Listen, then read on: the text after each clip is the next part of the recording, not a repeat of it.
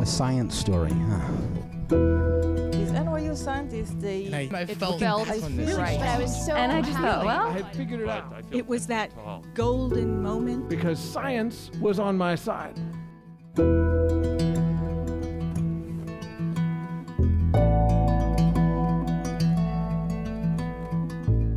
Hey everyone, welcome to the Story Collider, where we bring you true, personal stories about science. I'm your host, Erin Barker, and this week's episode is about near-death experiences. The science of danger and the science of recovery and everything in between. Buckle up, friends, you're in for some wild rides in today's episode. Our first story is from Abraham Norfleet. He was recorded at one of our live stream shows in November 2021 at the Tank here in New York City.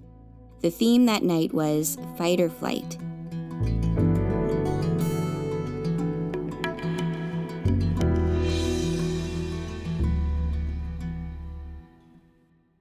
So, I grew up in a small town in Northern California called Philo. And I say small town, and you all think you know what a small town is. No, think smaller. In the 1970 census, they counted 93 people there. And we moved there shortly after that, so it was a little in-joke in our house that now there were 98 people. But we were the only ones that knew that. And we kept that as a joke only in our house because the other 93 people in that town would not have liked that kind of joke. They were real country people there. It was a farming community, and this was the beginning of the 1970s, but the attitudes and the mores of this area were more like the 50s, the 1850s. And unbeknownst to me at the time, my parents, my father especially, they were not country people, they were city people. They were hippies. They'd met in Los Angeles, and then my mom got pregnant with me, and I got born, and my father's was trying to start a coffee shop, and it was going bankrupt. I think because he found it distasteful to make a profit on the LSD. And so he took the last of his money, and he bought a old school bus, a short bus, and ripped out all the benches and put in a playpen for the baby, me, and a wood stove with the chimney going out the top. And they decided to set out and find some place to go back to the land. They wanted to be back to the land hippies, like they read about in the Whole Earth catalog. And they also decided to become born-again Christians. I'm not sure why. I suspect it was the LSD. So they set off from Los Angeles with this bus, and they went all the way across the country to Florida, and then all the way back across the country to California, and my dad crashed the bus right outside of Philo, so that's where I grew up. So water was a problem back then, too. It's even worse now, but the house we ended up in had a small cistern from a spring that was enough water for the household usage, but my father had this fantasy of having a farm and being back to the land. He wasn't really a farmer. He was actually a union carpenter is how he made his living, but he really wanted this farm. I think because that was the only way he could figure out how to utilize the free child labor he had. So in order to get water for the farm, there was a cliff out behind the workshop and then the pig pen, and there was this 50-foot cliff down to a creek. So he ran a line down to the creek and put in a 220-volt submersible pump, and a black plastic hose went 50 feet up the cliff to a big holding tank that just had a flotation switch on it. And that was the water that supplied all of our garden and the animals and all that. So when I was 10 years old, so fast forward 10 years, 1979, it was late in the summer, and I was chilling, doing something, and I heard my dad whistle. He had this crazy loud whistle he could do that I never learned. And yelled my name, and I was like, oh no, really dreadful feeling in the pit of my stomach, and hustled over there as quick as I could. I wasn't sure what kind of a beating I was going to get. And he had a scrub brush, and he told me that he thought the irrigation pump was too clogged with algae to be efficient, and he wanted me to go down and clean it off. And for a second, I was kind of irked that it was a chore out of the blue, and then I was like, you know what, it's swimming in the creek. That's what I do for fun, so I'm just going to adjust my attitude and make this a good time. I took the scrub brush, and you couldn't go right down the cliff. You had to go about a quarter mile down the hill until the hill got down to the creek level, and then hike back upstream to where the geology of the creek, where it met the cliff, and that's why the cliff was there, and it sort of formed this borehole in the winter when the water was high, and it made a kind of a steep little pit right there, and that was why the irrigation pump was there or it was deep. The rest of the creek was like ankle deep at this time of year. So I get down there and I go in the water and it's up to about my waist and only about 2 or 3 feet to the pump, but by then it'll be over my head and I'm looking at the algae on the pump and it's these really diaphanous streamers of algae and I'm thinking, okay, I can do this. I can do this on one breath. At the time, I knew I could hold my breath for a little over 2 minutes. And I knew this because the only high-tech toy I had was a stopwatch. And us kids were totally unsupervised all summer, and so we just had this contest all the time of who could stay underwater the longest. And that summer, I was the champion. I even beat an older kid. He was about 13. And I learned from that there's a certain type of country person where if a younger kid beats them, they become your enemy for life. So I set myself this goal of finishing the whole thing in one breath, hyperventilated for a little while, get the oxygen up, took a big breath, dove under. I found that I had to kind of hold on to the pump with one hand. And the intake of the pump was a stainless steel cylinder about 2 feet long, about as big around as a coffee can, with this little grill on it. And as soon as I started scrubbing it, the algae looked very weak and soft, but it turned out to be really tough and hard to scrub off. And the intake of the pump was keeping the algae matted up to it, even as it scrubbed off, and it was fouling the scrub brush, and I had to keep kind of shaking the scrub brush out, and I got about halfway across and had to switch hands. So I was doing it left-handed, and I was definitely starting to need air at this point, so I started letting a little air trickle out my nose. That's a little way you can trick your brain into giving you a little more time. And I was almost done. It was like just one little strip to go, and my chest was starting to heave a little bit with that subconscious urge to take a breath, and I was like, okay, I didn't make it. I give up. I got to get air. And I always had a cinematic imagination. So I imagined myself pushing off the bottom and blowing out my air while still underwater, and then the bubbles sort of breaking the surface and my face coming right up through the bubbles to get my breath of air. And so that's what I did. I blew out all my air, and I pushed off, and I reached up, and I grabbed the pipe that was coming off the top of the pump, and I also grabbed the 220-volt electrical line that my dad had made the connection with twisting the wires together and wrapping them in electrical tape. So 220 volts, immediately clamped my hand down on the pipe. And I was like, oh shit, let go, let go, let go. And I couldn't. That much electricity puts every nerve and every muscle into full clinch. So I was immediately in a position where whatever muscle group, the flexors were fighting the extensors, whichever one was strongest won. And I was just in the position of wherever the physical limit of that range of motion is. So I was arched over backwards, my head upside down. My eyes are open. I could feel the electricity like pouring into my hand, like a really strange feeling, and down my arm to where it hit the water. And where the water was, it felt a ring of it flowing out into the water. But I could still feel a lot more of it still flowing all through the rest of me. I could feel it flowing out of my elbow underwater, out of my armpits. My other hand, I could feel it flowing out of my palm and my fingertips, out of my groin, my knees, the bottom of my feet. I could feel that my heart was just clenched like a fist. I had a distinct feeling of not beating. It felt like it was buzzing, like the sound that a funky fluorescent light makes, but far more painful. So I was like, well, kind of surprised my internal monologue at this point was calm. And it was just like, well, that's it. You can't let go, and you're out of air already. And now your heart's not even beating, so you're dead. That's it. You're done. And I was like, okay. And I could see the rocks underwater. My head was upside down, so it was kind of, I was looking up to the bottom of the creek, and I could see minnows swimming around, and I could see, it was only about an inch or two of water in front of my eyes. I could see the shore, I could see the sand and the willow trees, and I could see a lot of bright blue sky, and I could see the sun. And I thought, well, this is taking a long time. Isn't my life supposed to flash before my eyes or something? And as soon as I thought that, I saw that the sun was kind of shimmering, and I couldn't move to look at it, but it sort of became the focus of my attention. And the shimmery edge of it looked like there was something spinning around it in these concentric circles right around the sun and kind of coming closer. And they looked like little black buzzsaws. And there were two sets of them, and they were spinning in opposite directions, but missing each other each time they went around. And it looked like they were getting bigger or coming closer. And there were more and more of them coming off the sun. And as they got bigger, they looked like a bunch of paisleys smashed together, or maybe a starfish, maybe spinning. And then I noticed that it looked like there was a drop of dew in the middle of one, and my attention went to that, and it felt like peeking through a keyhole. And I saw a scene that was like I was on the ceiling of our kitchen in the house I grew up in, and I was looking down on my mom's head and back from above, and standing next to her was a little toddler holding her skirt for balance. And I realized that was me, and I was looking down from this strange vantage point on a scene from my life. And I was like, oh, this is what it must mean to have your life flash before your eyes. And so I looked into another one of those weird shapes, and it had the same effect. And I looked through that hole, and I saw myself when I was maybe 3 years old, and we'd just gotten our puppy Molasses, and I was playing with the puppy. And then I looked in another one, and I was a year older. I was like maybe 4 or 5, and one of my chores was to put the chickens back in the coop at night. And so it was dusk, and it was that same vantage point, looking down at the top of my head, and me and Molasses were herding the chickens into the coop. And I was like, oh, and I looked into another one, and it was a scene of a kid older than me.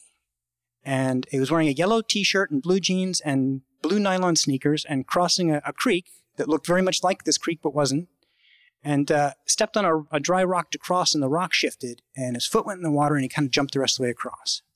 And I thought, oh, that's bullshit. That's not me. That's older than me. This isn't really my life flashing before my eyes. This is my brain getting cooked by electricity and just showing me what I thought I was supposed to see. And I was really disappointed and upset about that. And right then there was this strange click feeling, and the power shut off. And my hand let go. And I was like, whoa, I'm not dead yet. Now, at this point, these black shapes that were still coming off the sun and still coming closer, there was just thousands and thousands and thousands of them now, and they were swirling around, covering up almost the entire sky. And I just had this intuition that as soon as I couldn't see any more of the real world and all I saw was these black shapes, then that means I would be really dead. And I thought, okay, I'm not getting electrocuted anymore. And I actually felt my heart beating again. And I was like, why am I still seeing the shape? I was like, oh yeah, I didn't take a breath yet. So I just sort of tipped my head up a little bit, and I took a breath. And as I took the breath, and felt like pain just flooded back in, and I realized it hadn't really hurt for a while there. It had hurt right at first, and then there was that whole time I was looking at the picture that didn't really hurt. And now it hurt a lot, and I went back underwater, and my right arm didn't work at all, and my face was kind of bumping on the rocks underwater, and I couldn't get my wits about me, and I thought, this is really dumb. I'm going to drown now. But it got shallow quick, and the current was taking me toward it shallower, and I got my hand down, and I managed to get some air. And then I recovered a little bit and managed to crawl up under the sand. And I think I passed out for a little while, and I was shivering and crying, and finally I could get up. And I looked up at the top of the cliff, and right there was my dad, and he was coiling up the hose. He had just finished cleaning out the pig pen.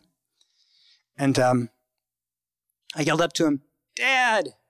He's like, "What?" I said, I got shocked. I need to come up. He goes, "Did you finish cleaning the pump?" And I was like, oh. And he could tell because I hesitated that I hadn't finished yet. And he's like, "Oh, finish cleaning the pump, and then you can come up." And I was like, oh, man. And my right hand, my fingers were all puffy and kind of cooked looking, and my thumb was all puffy and cooked, and my right arm didn't work. But I was like, well, I was on the left-handed part now anyways. And then I was like, oh, the scrub brush. And I started looking around for the scrub brush, and then I saw it like an eighth of a mile down the creek, just bobbing along on the creek. And I'm like, oh, there's no way I can catch that. It's faster than I am at this point. And so for the first time ever, I deliberately disobeyed my father and went back up the trail. And before I got to the gate, I snuck through the tall grass and waited till he wasn't visible. And then I climbed over the fence and snuck into the house and went straight to my mom. And recovered. I never went to the doctor or anything. My arm kind of feeling came back over the next couple of days, and I could use it again. Wrapped up my hand with bandages and stuff and put some sunburn cream on it. And then a couple of years later, I must have been about 13. We were at the next town over, Boonville, visiting our friends, and I was down in the creek playing with the kids, and I'm crossing the creek, and the rock shifts, my foot goes in the water, and I jump across, and I look down, and I'm wearing those bright blue nylon sneakers and blue jeans and a yellow T-shirt, and I realized, oh, that was the last scene I saw that pissed me off so much. That was my life flashing before my eyes. And now up to that point, I'd been raised pretty fundamentalist Christian, which is weird for a hippie kid, but my parents decided to be born-again Christians. And I'd actually gone to a Christian elementary school, and now I was back into junior high school and public junior high and sort of learning the other kind of science, which tells you evolution is true, as opposed to how to refute evolutionists, which was the first part of my education. But when I realized that I had actually seen the future, and that was possible, it meant that there was something fundamentally missing in everything I'd learned so far, and nobody really knew what the truth was. And I realized that the only truth that I knew was real was that there was a part of me that was watching over me and somehow existed outside of time. The end. Thank you. My name's Abraham Norfleet.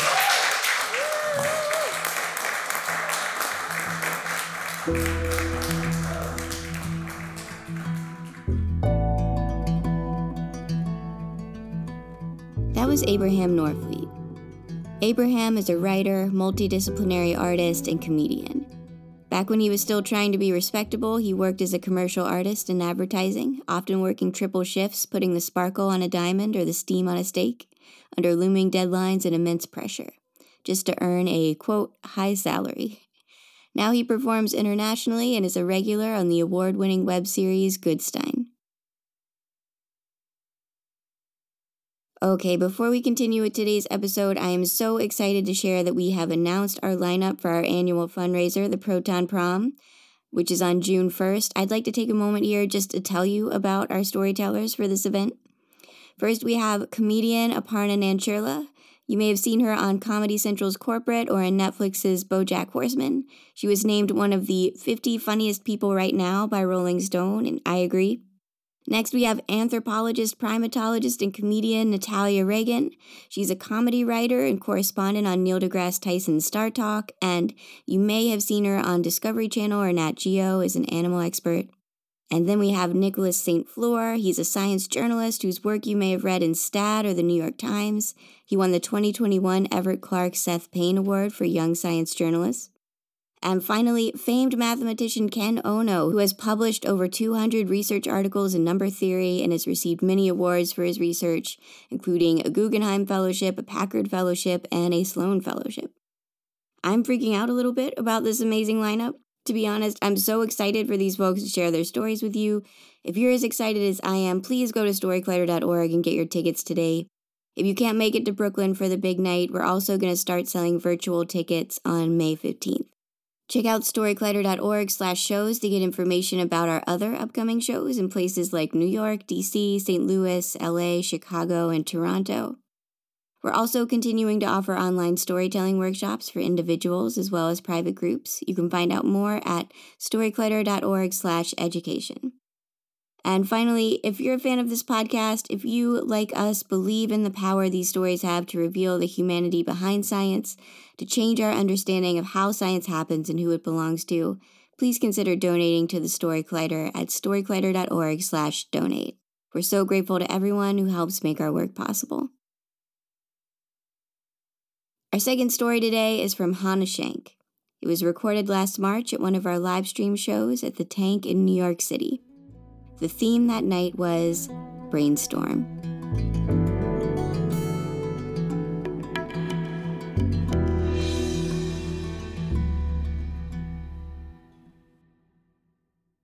I used to be the kind of person who said things like, I just need to unplug.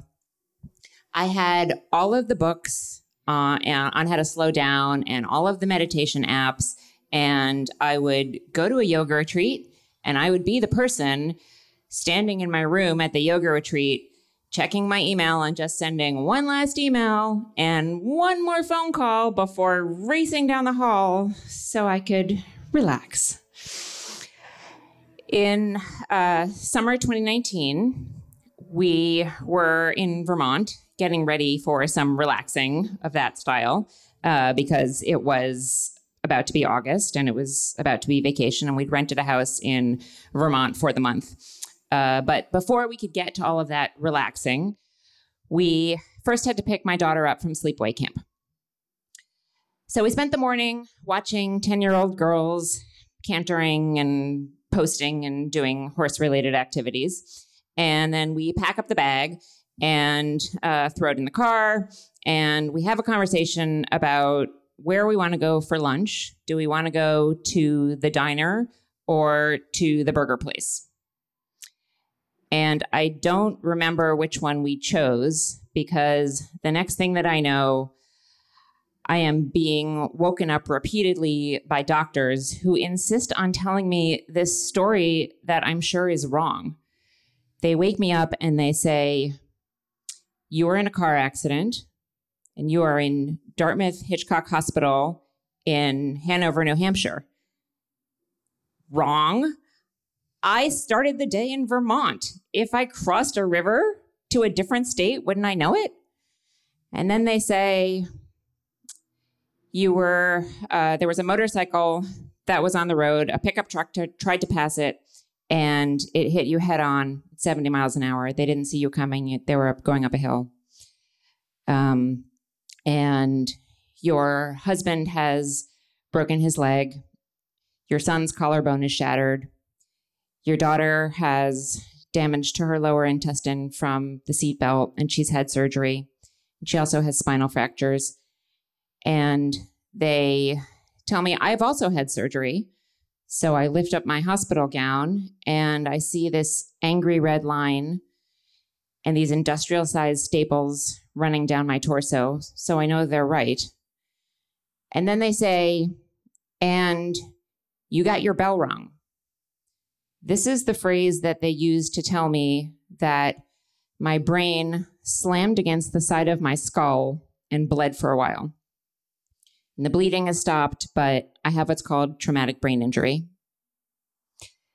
And I'm acutely aware in the hospital that I have absolutely no idea what's happening.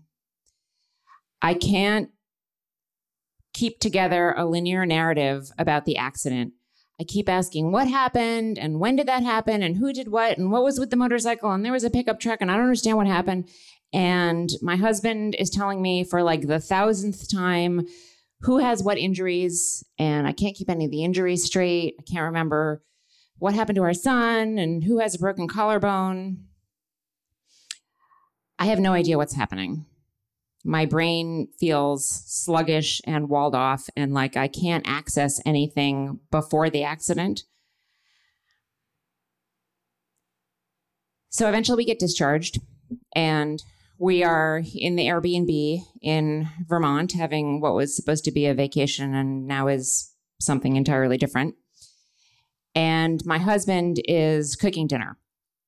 And he says to me, will you hand me the Parmesan?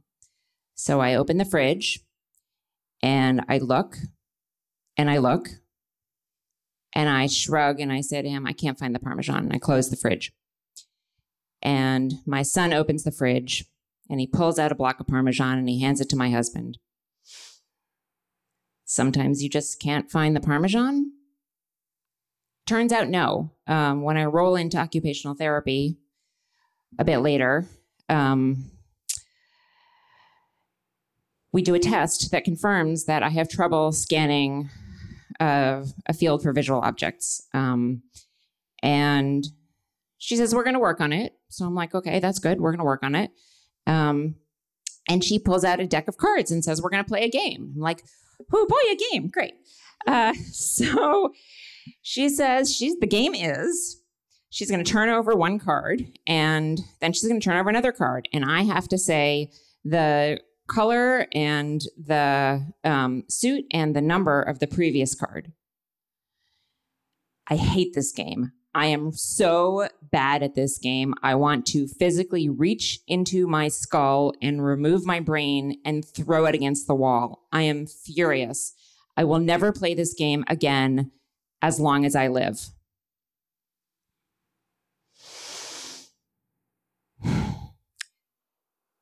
When we get back to New York, I noticed that my brain is different. It used to race all the time, making plans and skipping from whether an article I want to research to a project I want to do at work to whether my kids are happy and in the right after school programs to like, where are we going for MLK weekend? And now it does none of that. It's really quiet, which I find highly suspicious, but also kind of soothing. So when we get back to New York, I'm taking the subway to a lot of doctor's appointments. There are endless doctor's appointments for everybody in the family. And I notice that when I get on the subway, I just sit. I don't take out my phone. I don't take out a book. I don't listen to music. I just sit on the subway and I'm just a person riding the subway. I welcome the quiet, but I'm not so sure. So I realize after a while, we start trying to get back into our lives, and it becomes clear that the biggest problem for me is going to be stamina. I am tired a lot, and I get tired out easy. I get brain tired, which is kind of a different thing than being physically tired. We decide we're going to take a staycation. It's December. We decide we'll take the kids to the Empire State Building. They're lifelong New Yorkers, so obviously they've never been. So we get tickets, and the day comes, and I'm just too tired. I just can't do it. So instead, I spend the day researching and finding specialists who, with expertise in traumatic brain injury and fatigue. And I find a guy on the Upper East Side, and I make an appointment. I go see him. And I say to him, will I ever be able to have the life that I thought I was going to have? I work at a think tank. I work really closely with people who are going to go into the White House or into the administration or the federal government. And I know that's not a thing that I'm going to do right now, but I kind of always thought that would be a thing I would do down the road, maybe. Like, is that even an option for me? And he says, well, look, you have the brain that you have, and you're going to have to learn to live with it. But, and then he tells me this story about a patient of his who is a high-powered, fancy lawyer at some high-powered, fancy law place, and she has traumatic brain injury, and she just takes a nap under her desk every day, and she's fine. Right? I mean, so I picture this woman in her like fancy designer lawyer suit, curling up on the floor of the office under her desk with like the paper shavings and like Cheez-It dust. And I just know in that moment that that is not the life that I want to have. So after that appointment, I think about what he said about living with the brain that I have, and I start to make some changes. And the first thing that I do is I stop multitasking. Did you know that you can just listen to the radio? Like, that is an activity unto itself. I used to listen to the radio while like doing dishes and the crossword puzzle and knitting a sweater. And you don't have to do any of that. Like, you can just listen to the radio. So I experiment with taking a walk in Prospect Park near where we live. And I walk without headphones. Total silence. I'm just in the park, and I see the kids playing flag football, and I'm listening to the sound of footfall and heavy breathing as runners are passing me on the park loop.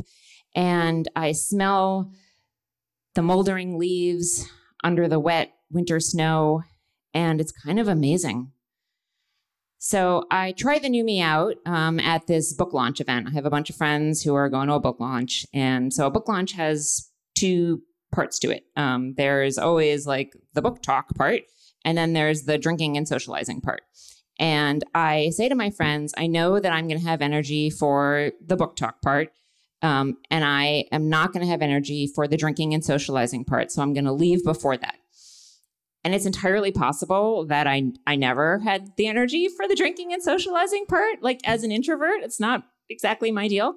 But now I have this really great excuse. So the book launch comes, and I do the reading part, and then the drinking part and socializing part comes, and I'm like, okay, gotta go, get the brain thing, see you later. And everyone's like, bye, good for you, taking care of yourself. And the next day I get up and I have energy. And this is kind of a revelation. I realize that I don't have a choice as to how much energy I have every day, but I have a choice as to what I spend it on. And so I start cutting things out left and right. I start saying no to work stuff. I start turning down projects. I even end some relationships that are just too draining. And I become this brain energy conservation fanatic. I have also learned that a part of conserving the brain energy is sitting with the silence and welcoming it. So in this last summer, we bought a house in Maine. We couldn't go back to Vermont for obvious reasons, but we like nature and we wanted to still have some. And buying the house in Maine was kind of a way of putting a stake in the ground and saying, this is the kind of life I want to live. I want to live a life that centers my health and my family and nature instead of work, and work.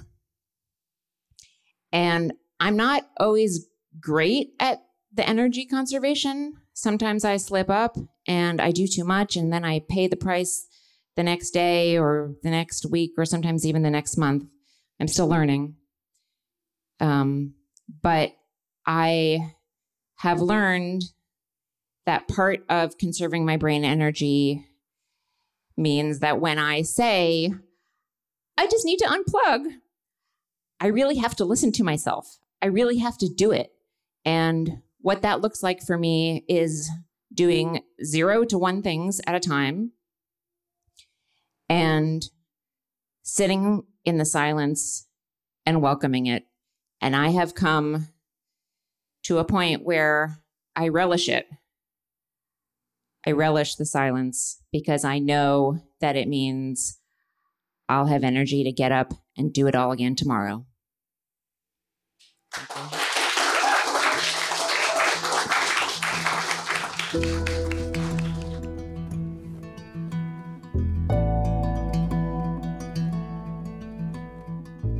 That was Hannah Schenk. Hannah is an author, designer, and technologist. She's a senior advisor for public interest technology at New America, a think tank in Washington, D.C., where she works to improve how government serves the American people via technology and human-centered design. In addition to her research and design work, she's the author of 3 nonfiction books and a Kindle single. Her most recent book, Power to the Public, received praise from President Obama, who called it worth a read for anyone who cares about making change happen. Hannah lives in Brooklyn with her husband and 2 children, where she hopes to write more books that President Obama enjoys. The Story Collider is so grateful to Abraham and Hannah for sharing their stories with us. The Story Collider is also very grateful for the support of Science Sandbox, a Simons Foundation initiative dedicated to engaging everyone with the process of science. This podcast is produced by me, Erin Barker, Executive Director and co-founder of The Story Collider, with help from Managing Producer Misha Gajewski, Education Director Nissa Greenberg, and Senior Podcast Editor Jen Chen. Special thanks goes out to Story Collider's board and the rest of our staff, including Managing Director Anne-Marie Lonsdale, Science Advisory Fellow Edith Gonzalez, Operations Manager Lindsay Cooper, and Marketing Manager Nikisha Roberts-Washington, without whom none of this would be possible. The stories featured in today's episode were from shows produced by Paula Croxon and Tracy Rowland, and by Paula Croxon and Fola Oluzanya, respectively.